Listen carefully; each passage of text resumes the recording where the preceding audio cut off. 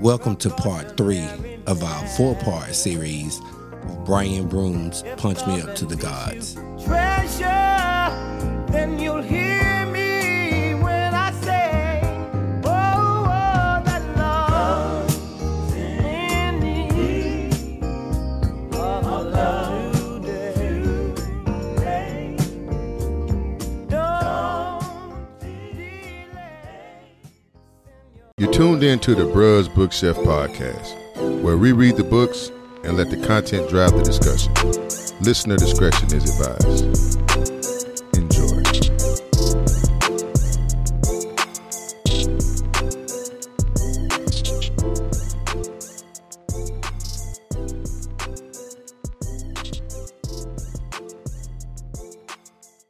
But I wanted to pivot into like Brian in the story when he was dealing with the young lady when he was in college, and he was going above and beyond, doing all these outside exterior things, like, you know, being a romantic person, picking her up from the bus station and whatnot, just doing everything they else. Kept saying, "Oh, they're such a cute couple, cute couple." And he was basically like doing all these things, kind of trying to avoid them having like this intimate moment. But at some point in time, when you're dealing with a woman and you put full-fledged, foreplay, doing the whole deal, she's going to want to have sex with you, right? So when it come down to that point and he couldn't produce, I was like, man, it goes back to my lit bar. This is a segue on our podcast, what we call the lit bars. Lit bars is any literary phrasing, sentence that jumped out that you thought that was pretty creative or poignant. Walt, you had a lit bar? Yeah, the lit bar was, let me give you the preference. So basically she was getting ate out by Brian. And Brian was doing this thing, and as he would look up, he's like, "What's the problem?" She was like, not moaning. She was like, she's like, "Every time I look down, I see you looking at my vagina like it's a made-up math problem." I was like, what? That was one of mine too, dog. Bro. I was laughing so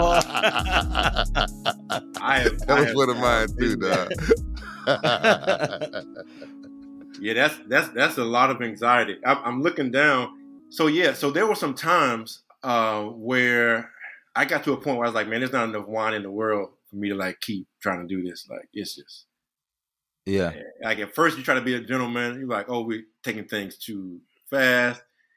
And I'm like, it's like, oh God, this is going to have to happen. And so I just keep, backing away. It was one time I was at somebody else's house. It's so funny. And me and this woman, we were, making out and I'm good at foreplay, all the foreplay. And she was like, let's go back to my house. I was like, bet, let's do it. Let's go. So I get in my car and I get behind her in her car. We're driving.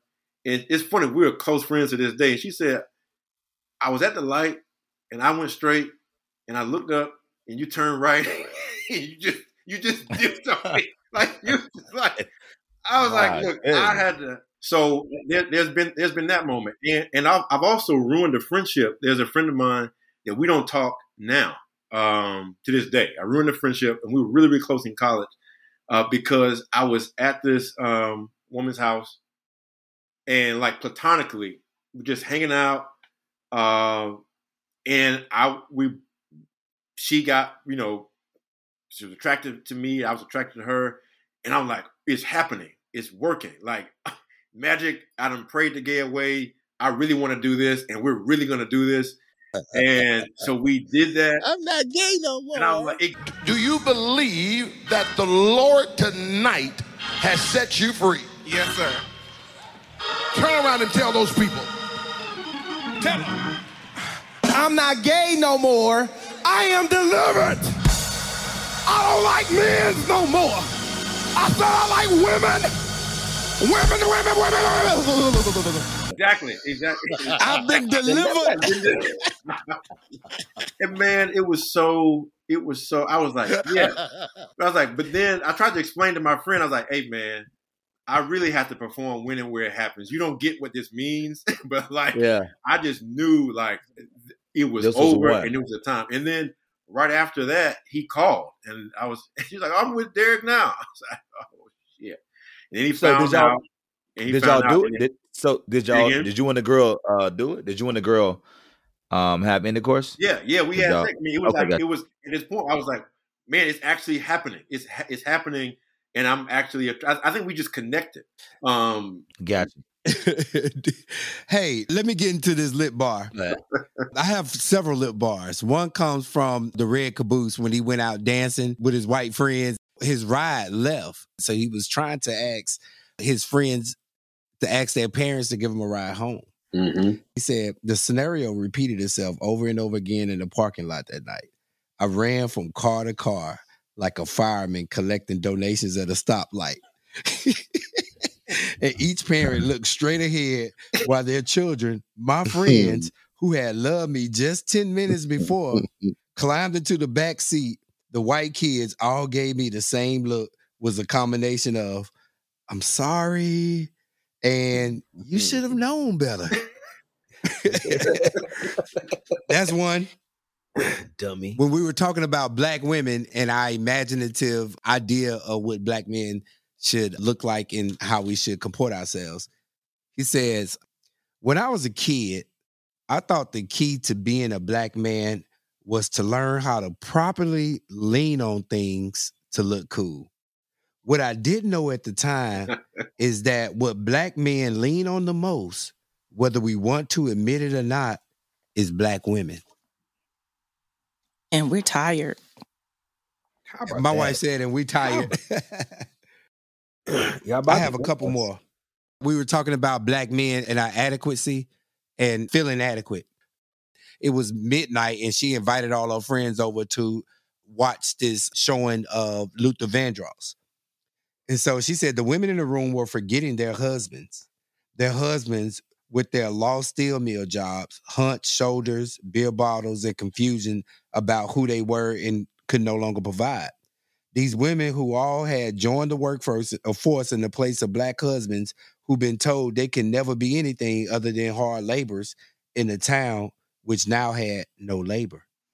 These men who no longer held their deed to their own once boisterous laughter and sat around in the streets like dried bush beans, husk and complain, got angry because they didn't know what else to do. This man said they no longer hold their deeds to their own once boisterous laughter. One more thing about, and I'm going to leave this one more lit bar. When this is the scene where he left school, his mom had to come pick him up, and he went into his room and he began his depression. He said, I grew roots into the bed while I stared up at the ceiling and allowed a deep depression to erode my bones. Those some lit bars. Anybody else have some lit bars? I only got one. You get enough of trusting in white people. That was after his mama came picked him up from the Red Caboose. Yeah. Because I think, I don't know, growing up in the South with parents who went to segregated schools, I think we all hear that at one point in time. Like, you can be friends with them, but nigga, you better be careful. Because she said, boy, don't you ever trust white folks again. My dad told me that same thing. I wanted to go to this school back home for a dumb reason. It was just for some private school, and I was like, they got the edge on. They got the edge on something like competitive edge. My dad was like, they got the edge on racism, and that's all he had to say about it. And I wasn't. And I just knew I wasn't going. I might as well stop having that conversation. Stop right there. Yep, exactly. Like, I got another one. Yeah. In the story, he said, I saw black women all around me who were disappointed by their black men. Women felt dominated by the black men, but yet unprotected. Wow. That was one. That was to me, that was real powerful too, man. Because like, damn, they felt dominated. Powerful. You feel dominated, but not protected. Unprotected, right? Because that's the truthful black women. We just barking. Amen. We ain't biting. Hallelujah. Don't start Teresa with the church. The church comments come on. Exactly. Another one. He said, his mother said, she said that man ain't, she said, this was in the, what chapter was this? But nevertheless, she said, that man ain't got no wife. All he has is a woman he pours all of his crazy into that's dying to get away. Wow. That's, man. That's Boy, black women got a heart in it. Yeah, both black Say it men again, and- Donovan. Say it again. Shut up. Harvey, I know you got some lip bars. You keep them on deck. Hey, Buddy said, when that line hit my system, I knew immediately that cocaine would be a mainstay in my life. That was the most Rick James moment in the book. Cocaine's a hell of a drug. Ain't no turning back now. I'm super now. He took off his shirt. Oh, exactly. Whoa. I'm Wow. ready. I mean, we already touched on this. Denise saved my life without even knowing it, as black women often do. That was one. I had the same one as Walt had about looking out in the pussy. This was about his dad. In the end, his need to be a man cut him off from everything worthwhile in life. Another one about black girls. He says, black girls get set out on the most dangerous waters. Men would say anything that come to their head just to please themselves. And the last one was, don't ever wake the baby up when he's sleeping because he's growing. That's for you, Walt. Yeah, that's a good one there. I have one more. And this is towards the end when his dad was in his final hours and everybody was convincing him that he need to go speak to his dad and make things right.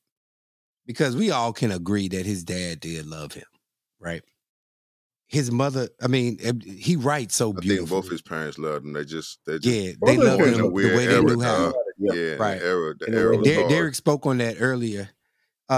He said, my mother is whispering, but emphasized the word talk with a squeeze of my hand as if she thinks some sort of deep revelation between my father and I would break a levee between us, setting free a long age, dammed up river of love. That's Yeah. It's another one like that. His love gotta pop up, right? Y'all, this is daddy. He been around forever. I mean, he ain't shit, but that's still your daddy, right? So go show him some love. I think black people love that kind of closure, and in our relationship, we like to have that. Sometimes I think what we pursue, even if it's not, actual, is at least it's performative. Yeah. I got one that I think falls into that. It says, I look up at Twan and his father. Twan is falling asleep. I wonder if when he grows up, he will look back on his childhood and believe that he was loved. Because feeling loved by black parents can be tricky.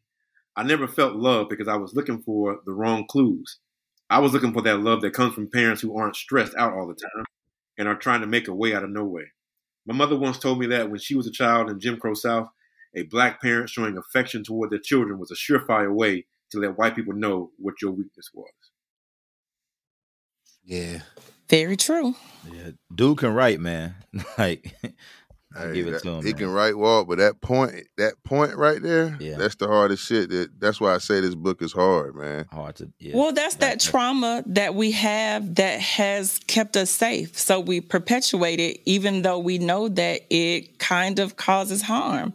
We do it because it is instilled in us, because it has kept us safe, but we can also still look back and say, but what did it do to us psychologically? And, at some point we have to figure out where we break that cycle. And, and as loving as I am, sometimes my children say things to me about how I'm raising them. And I have to say, what? Because I don't see it that way. I thought I was doing a great job. But we can, like I said about the story earlier, we do what we think is best. And sometimes it comes back and our kids show us a mirror and it wasn't the best thing that we could have done at that time. Yeah, I think. But your intentions were great. Yeah, the intentions are there. And like my mom asked me, some time ago, she phoned and she said, "You sound a little down." And again, navigating the emotions. And I said, I am a little bit. I said, but it's all right. She said, well, we love you. Don't worry about it. And I said, I was thinking about me at 12, and I was mourning for that little boy. And she was like, well, you don't owe anybody anything, yada, yada, yada. She said, don't worry about it. And that was her best answer. And I said to her, I said, no. I said, I've spent most of my life navigating around this, and I gotta go through this. And so I'm gonna do this. I'm gonna feel it. I'm gonna process it. And then she said to me, I absolutely understand. Like, it wasn't her trying to, but her best was, my mom integrated Mercer University. A lot of her lived experience was pushing it down and pushing through, navigating around those issues. And so I think her best support for me at that time was press it down and forge ahead. And I was like, that's how I've been rolling the whole time. This one, I got to unpack it. I got to sit with it. And it was healthy for me to say, because now I can advocate for the other 12-year-olds, 15, whatever who they are, because I've felt what that felt like, and I've dealt with what it felt like, and I didn't push it away. And for me, I think that's the whole point. Like, being able to hold on to all of that shit in the right space with the right people, with the right process, because on the other side of that, it's always been rewarding for me. Every time I've broached a subject or tried to navigate some difficulty, it's always been better on the other side. Derek, I'm asking to that morning of that 12-year-old self, I often ask myself, what would my 18-year-old self think about me today? Mm. So that 12-year-old that you was mourning, what would that 12-year-old think about you? I think you just answered it. I think the 12-year-old, or maybe I did answer it, and I'm hoping that 12-year-old would be proud that I didn't, solely focus on healing for my own sake. And I think he appreciates me looking back at him and validating that experience and doing what it took to, I don't want to say gain power in the world, but yet gain power through being free. When I told my brother I was gay this past Christmas, he leaned on the car and he said it felt like somebody was like gut punching him. He was like, it's hard for me to understand. But I also realized I've been unpacking it for decades. So I didn't have an expectation that he'd do it with any kind of brevity at all. It was just, I heard him, he dapped me up, told me he loved me, hugged me, and I flew out the next day. Because I left his house saying that I was going to say it, and I left, and I was like, man, circle back. I didn't get a block away. I said, I forgot something. Circle back, came outside, and I just said it. And to watch him physically lean over, and I drove away, and I cried.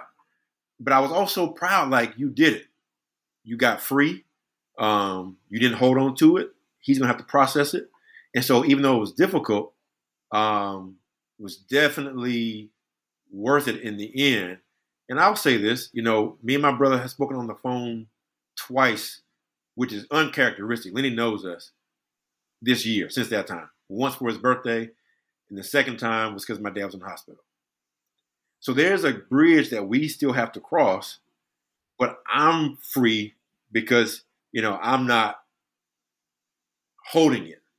But I'm going to hold on to him long enough that I will always be willing to build between me and my brother. But part of me had to keep a little distance because of some of the things that he said in reaction to me, since then. He's told me how he's felt because he doesn't agree. He's equated it to being addicted to a drug. Like, he's made these really false and kind of damaging connections between me just showing up in the world to addiction and other things. And I had to pull back from hearing that in my space because the work I've done to get free, I can't let him push me back. And that's a tough spot because we're only 18 months apart. So it's a huge challenge to like kind of deal with that, right? So that's but we are, so I see better to come from it, but it's just tough right now. Like we're not communicating like we used to.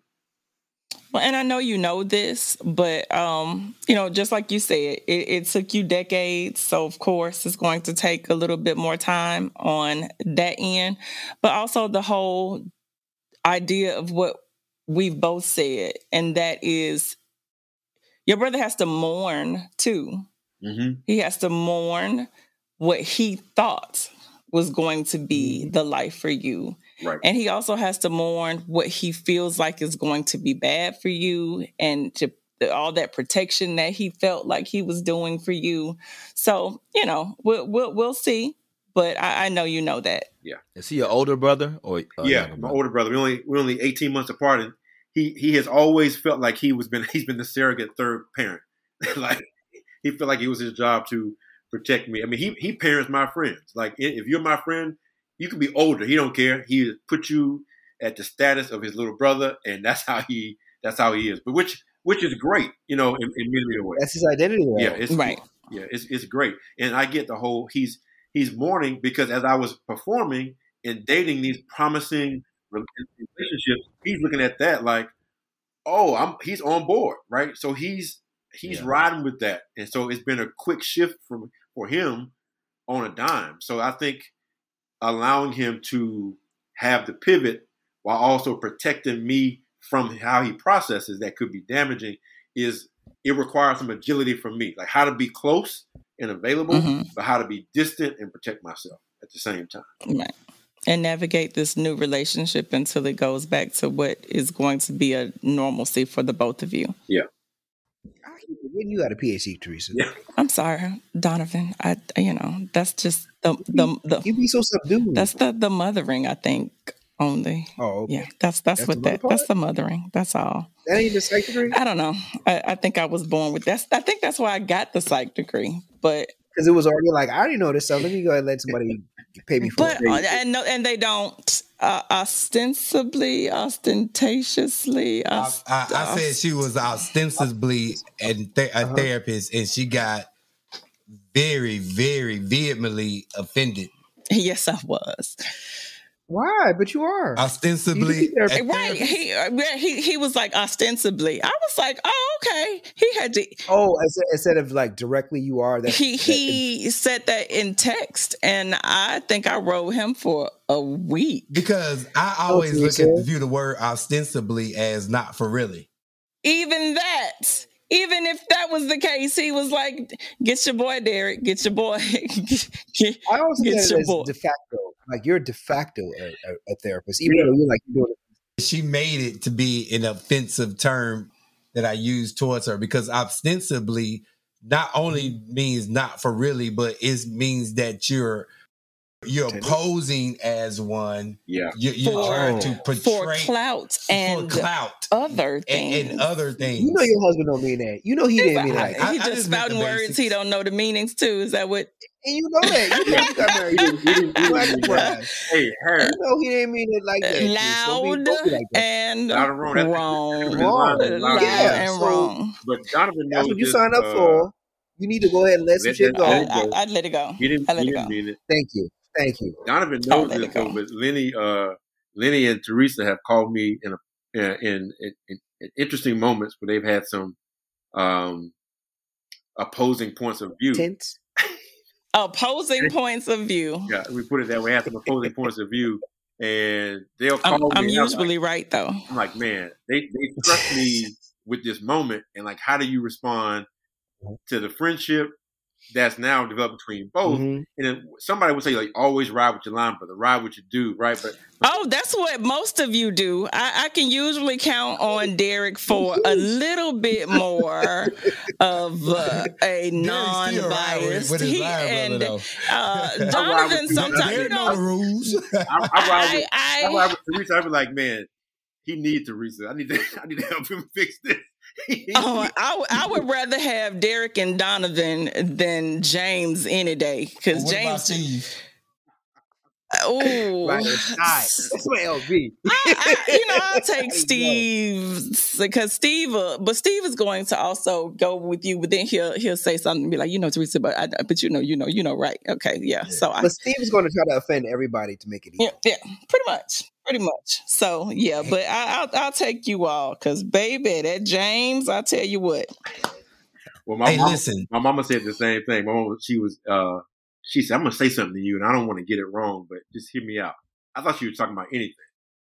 She said, "I see how you navigate the world, and you find a way to be in between people who disagree, but somehow both of them realize you on their side."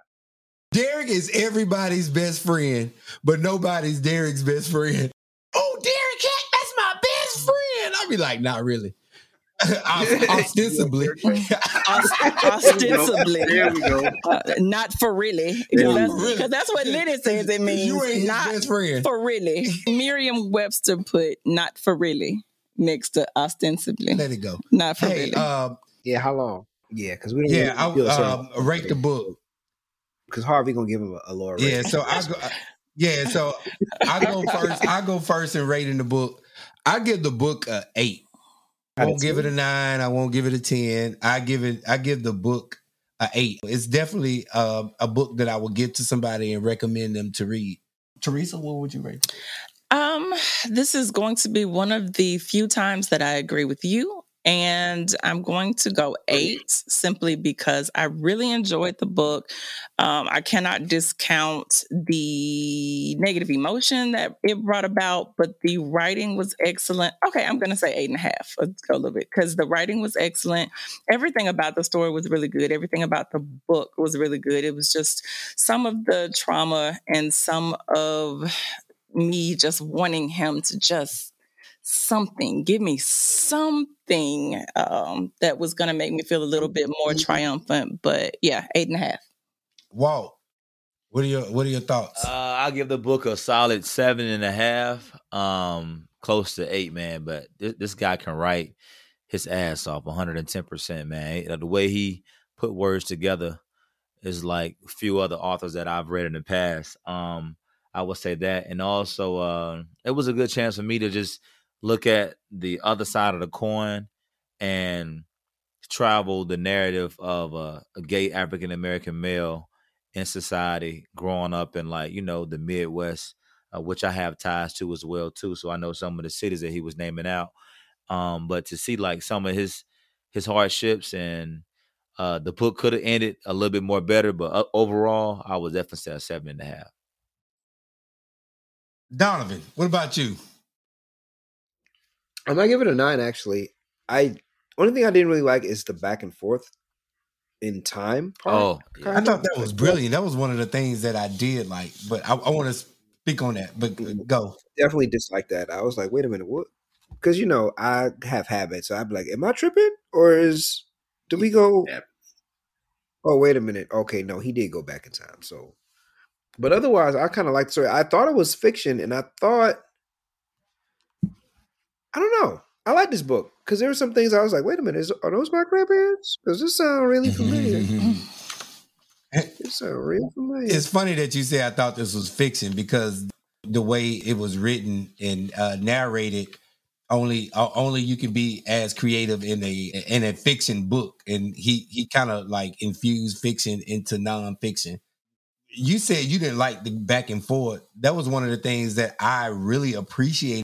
The genius about the writing, because when he goes back, he also not only in his writing, but he kind of goes back into the mindset of a 12-year-old. You can kind of capture the maturity, the lack of maturity of a 12-year-old, the lack of maturity of a 15-year-old, what he was thinking at 15, what he was thinking at 12, what he was thinking 18, 19 in college. And so he was able to go and walk us through and have a conversation with us. I like your positive perspective on that. Derek, what you got? I mean, I'm all in on this book. I'm gonna give it a 10. For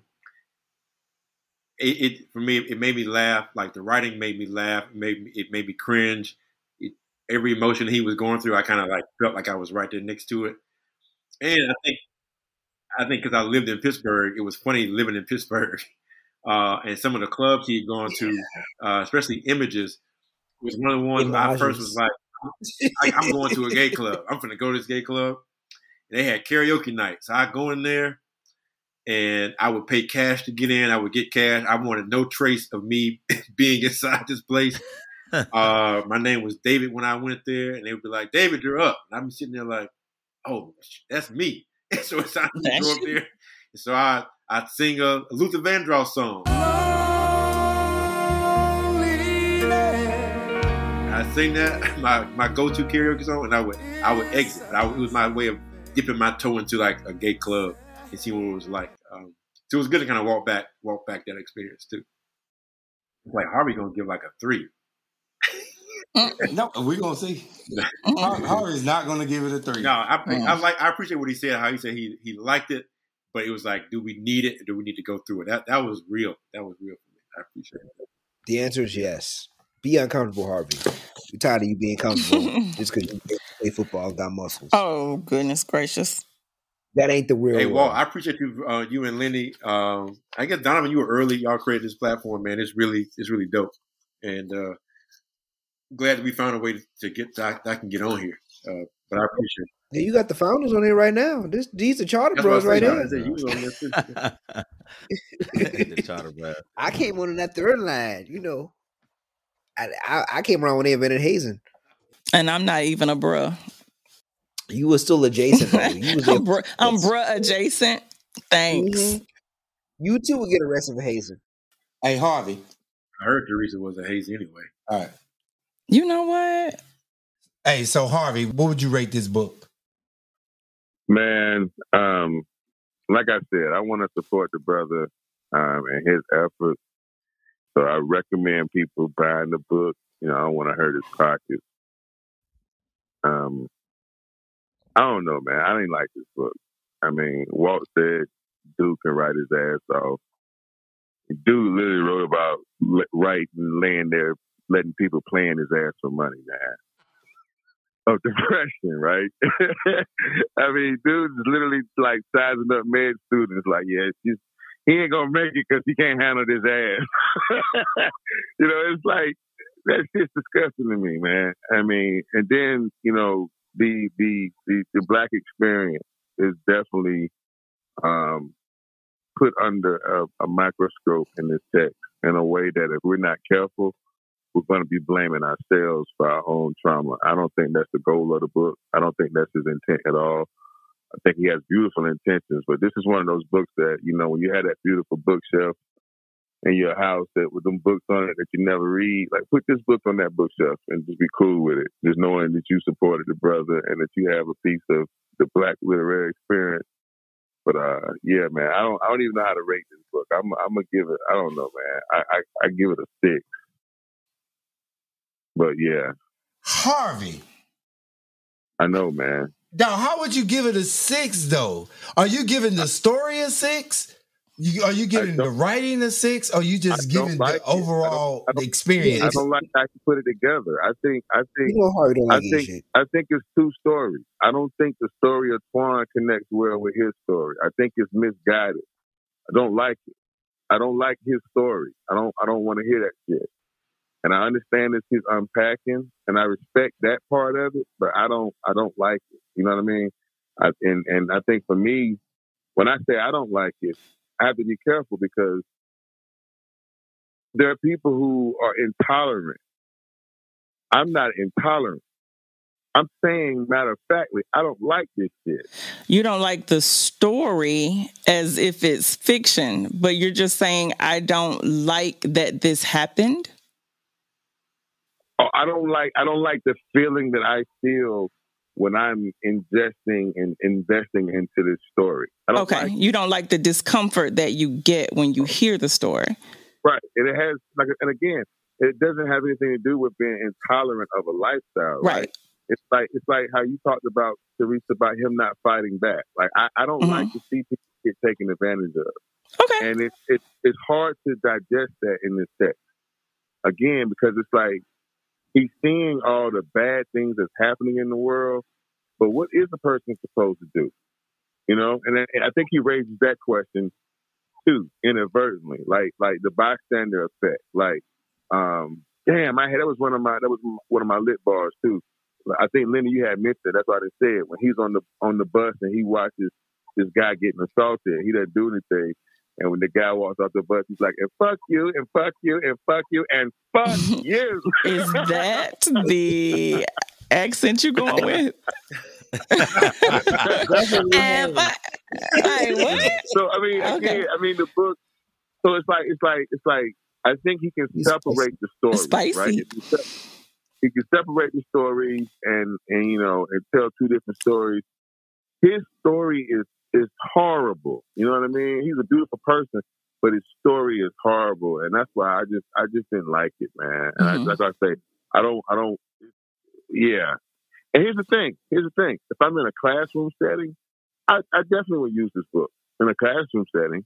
But just like, am I going to be like, yo, man, you got to read this book? Nah, probably not. I probably won't ever mention this book unless I have to. Yeah. Got it. Yeah, because Harvey does not want to forebode pain. Right. Well, yeah, and this is kind of how we felt about Tarana Burke. Yeah, that's how I felt about Tarana Burke. I think this is going to be an easy, weaponized book against us heterosexual males who like pussy and who get our dick hard and shit. I don't think that's the point. You know, I don't think that's the point at all of this book. Mm-hmm. I wonder about these things, like when Harvey said it's uncomfortable for him to get this book.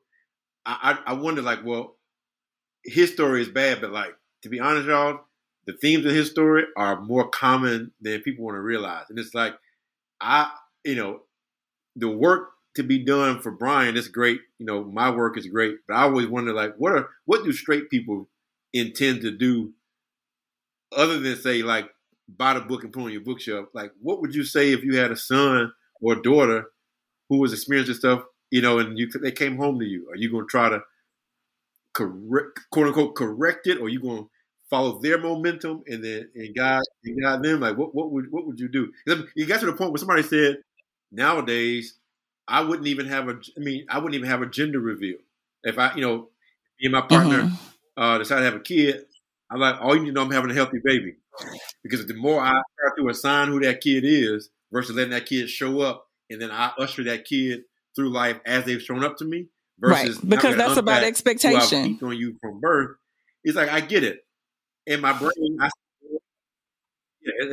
see boy, I see girl. I mean, I'm a gay man, but I still put myself on pause.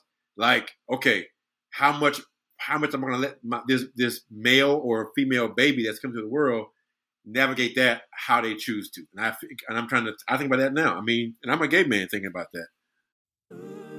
Donovan, you up next for the next book. What you got, dog? What you got? I've got Second by Carol Anderson. The title is The Second: Race and Guns in a Fatally Unequal America by Carol Anderson. We talking about guns. I own a gun. Ooh. I'm black. Ooh. I've experienced racism institutionally. And even like that direct, like, you know, I'm poor white person racism, but the micro racism. I've had it all. All right. Okay. The Second by Carol Anderson.